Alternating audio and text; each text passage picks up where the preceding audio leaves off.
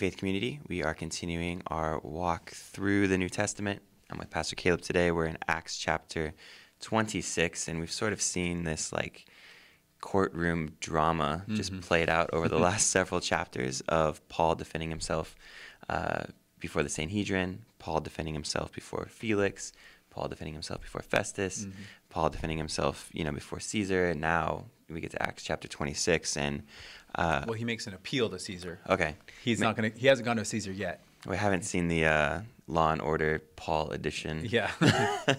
but Paul is here, and he's trying to do things the right way. He's trying to make sure that he doesn't bribe Felix to get out of prison like Felix wants. He's appealing. He's basing it off of the legal structure of the time. And now Agrippa visits, and Paul has to defend himself before Agrippa. And I think we learn that although he's willing to do things the legal way, he's also first and foremost about sharing the gospel. So how does he defend himself before Agrippa?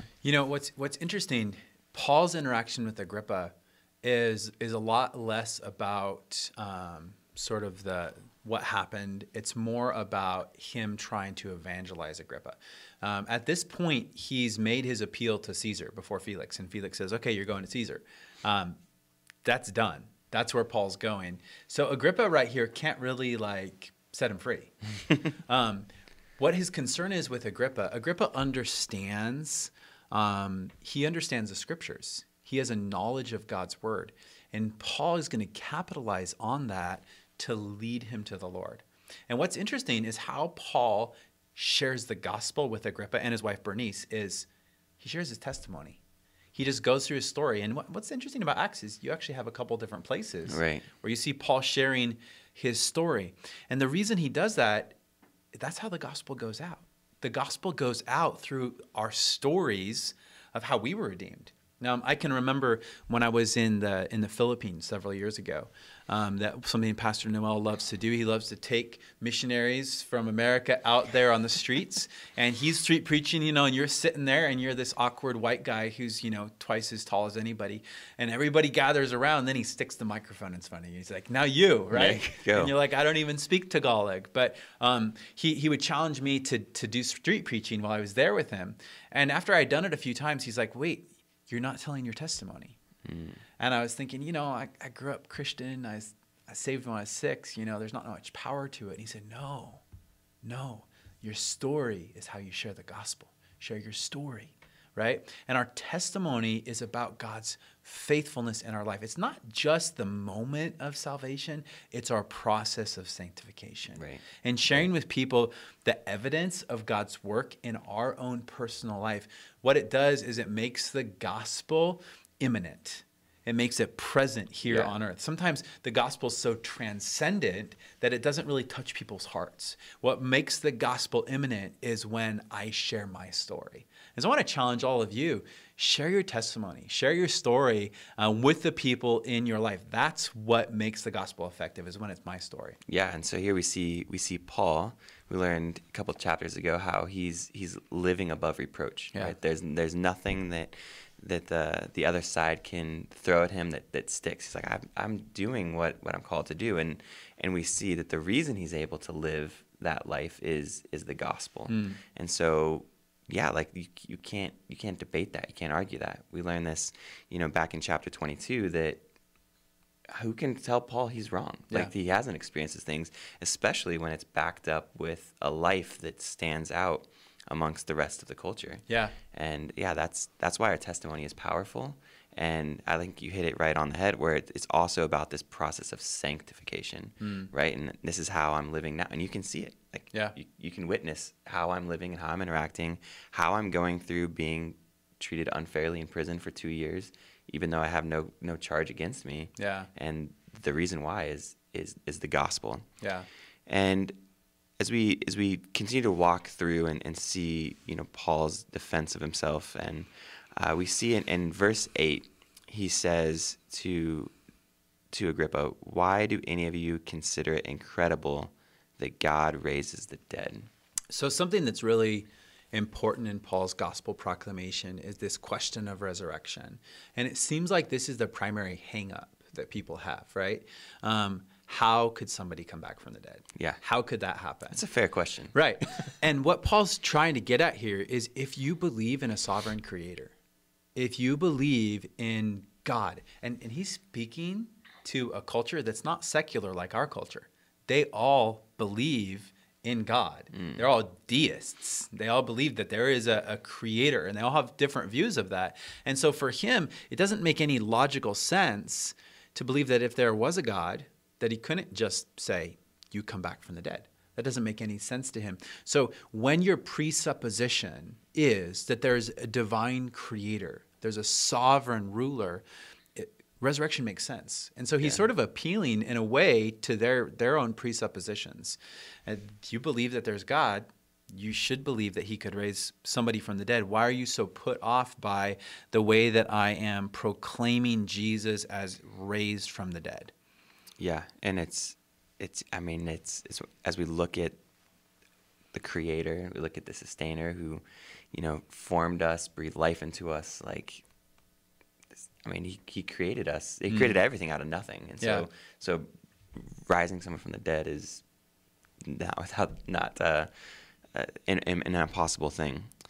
So in verse 20, Paul is talking about his preaching of the gospel. And he says, I preached to those in Damascus first, and to those in Jerusalem, and in all the region of Judea, and to the Gentiles. Why does he put him in that order? Why is it Damascus first and then going? So Damascus is first because that's where he first gets saved. And he wants them to understand, as soon as I got saved, I started proclaiming the gospel. But then he explains Jerusalem, Judea, Gentiles, because this is the Great Commission. This is what God has said. And what Paul's doing is he's showing God is fulfilling his commission. And I think it's so important that we get that. Paul's not bragging about what he has done. He's proclaiming what God has done. And this is one of the things that you do when you share your testimony. You don't share your testimony to make you look good. You share your testimony to proclaim the goodness of God. Yeah. And this is something that Paul's doing here. He's explaining this is a work that God has done. The only explanation for this is that God did this. And it's so important that we get that across. I can remember sharing my testimony with somebody in college, and he was convinced. He's like, no, that's you. That's you. That's you doing those things, right? And it's like, no, it's not. It really is not me. It's the Holy Spirit doing these things through me. And while I couldn't convince this guy, God is the one who's at work, and that needs to be a part of our faithful proclamation. Not look what I accomplished, not look what I did. That's not what Paul's doing here. He's saying, look how good God is, and look what he's doing. Yeah, and so Paul does this, and he does it, like the master evangelist that he is. Yeah. And so everyone gets saved, right? No. So we actually see Festus. He's like, dude, you're out of your mind.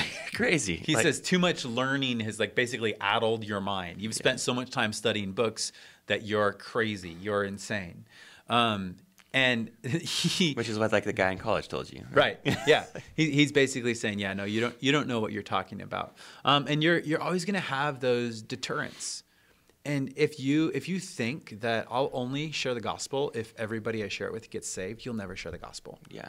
If you think I'll only share the gospel if the majority of people accept it, you'll never share the gospel. No. Yeah. You're going to have so many more people reject you than people who accept you. And it's so important to get that from the very beginning. People are going to oppose you. People are going to hate you. People are going to persecute you. People are going to speak against you. People are going to say you're crazy. That's going to happen. Yeah. But what about the one? What about the one? Yeah. Right? Is it worth 99 rejections to have one person accept Christ? I can tell you it is. It is amazing to share the gospel. And it's so obviously miraculous. Like when you're sharing the gospel with people and finally you have somebody who just breaks and they repent, you're like, this is so not me. And one of the things that convinces you of that is how many times you failed. Yeah, right? Exactly. How many people you share the gospel with who are just like, nah, that's not going to happen, right? Yeah, and it's like God will often, not save the logical person, right? But it's the most illogical. Wait, whoa, what, him? No way, that's crazy. Yeah, and God's just a little reminder. It's not about you. It's about me. Yeah. Paul hits at one of my favorite defenses of the acts that we see in the New Testament. In verse 26, he tells Agrippa, "These things have not occurred in a corner." What is he talking about there? So Paul's saying, open your eyes, look around. Yeah. He's saying you cannot deny what's happening right now. The world is being turned upside down. Yep. God is building his church. Open your eyes up and just look. So what he's doing, part of his testimony, he's appealing to the world around him. It's not, his testimony is not just him alone. It's the entire church. Yeah. It's everybody together on fire for Jesus, spreading out, growing like wildfire, and it can't be stopped. You know, it reminds me even of what Gamaliel said at the start, right? When they have Peter and John before him, and he's like, if this is from God, how can we stop this? Yeah, good luck. And it basically, this is at the end of Acts, Paul's sort of doing the same thing. He's saying, look around. Look, this. There's only one explanation for this. Yeah. Think about it. He's appealing repeatedly to Agrippa's logic. Yeah, and it's a fascinating logic, because even we see the writing of the New Testament, is we see names are named, places are named, like very specific things are named, and while Luke is writing the book of Acts, these people are still alive, right? So if you wanted to discredit Luke, you'd be like, no, I went and asked these people that are mentioned, and they have no memory. Like Luke's like, go ask. Like, this didn't happen in a corner. Right. Like, this is very public. This is very well known. And then just the miraculous life change and growth and spreading of the church is it appeals to that logic. And so, what is Agrippa's response? He basically recognizes you're trying to persuade me to become a Christian. He says in verse 28, you're trying to convert me, right? And I like his question. He says, are you going to persuade me to become a Christian so easily?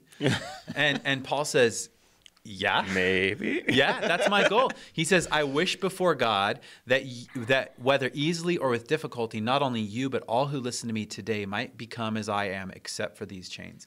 You see, Paul sees every opportunity as a gospel opportunity. Yeah. He recognizes, I'm here to share the gospel, and God has given me an audience. He's brought me before this governor to share the gospel. And so he's going to proclaim it, and he's uninhibited with that. He tells him, I don't want you to be in chains like me. Yeah. I don't want you to have to suffer like me. That's not my goal, But I do. I want you to be saved because I love you, because I care about you. I think that there's a balance here in expressing our love to our unsaved family members and friends and sharing the gospel with them. We need to make sure that they hear it. We need to make sure that we proclaim the gospel, but we also need to communicate to them that we care about them, that we love them. Yeah. And sometimes just spending time with somebody without sharing the gospel shows them I don't have an agenda here.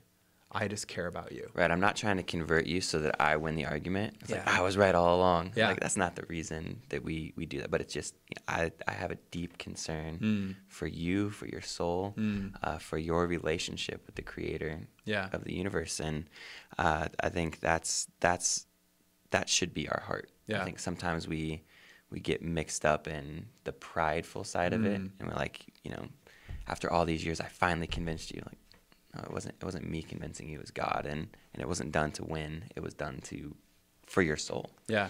And so, what is Agrippa's conclusion?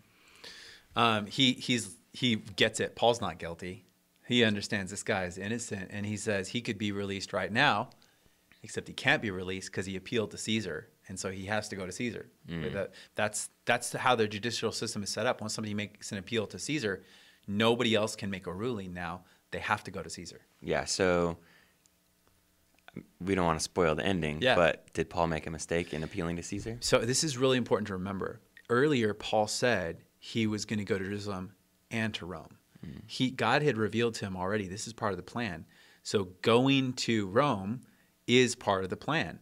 I think that Paul waited to appeal to Caesar because God was revealing to him, you need to share with Felix, you need to share with Festus, you need to share with Agrippa, you need to, and understand what Paul says to Agrippa. He's not only thinking about Agrippa, he says everybody here. Because it gathers a crowd. Yeah, it does. Right? And Paul's like, yes, right?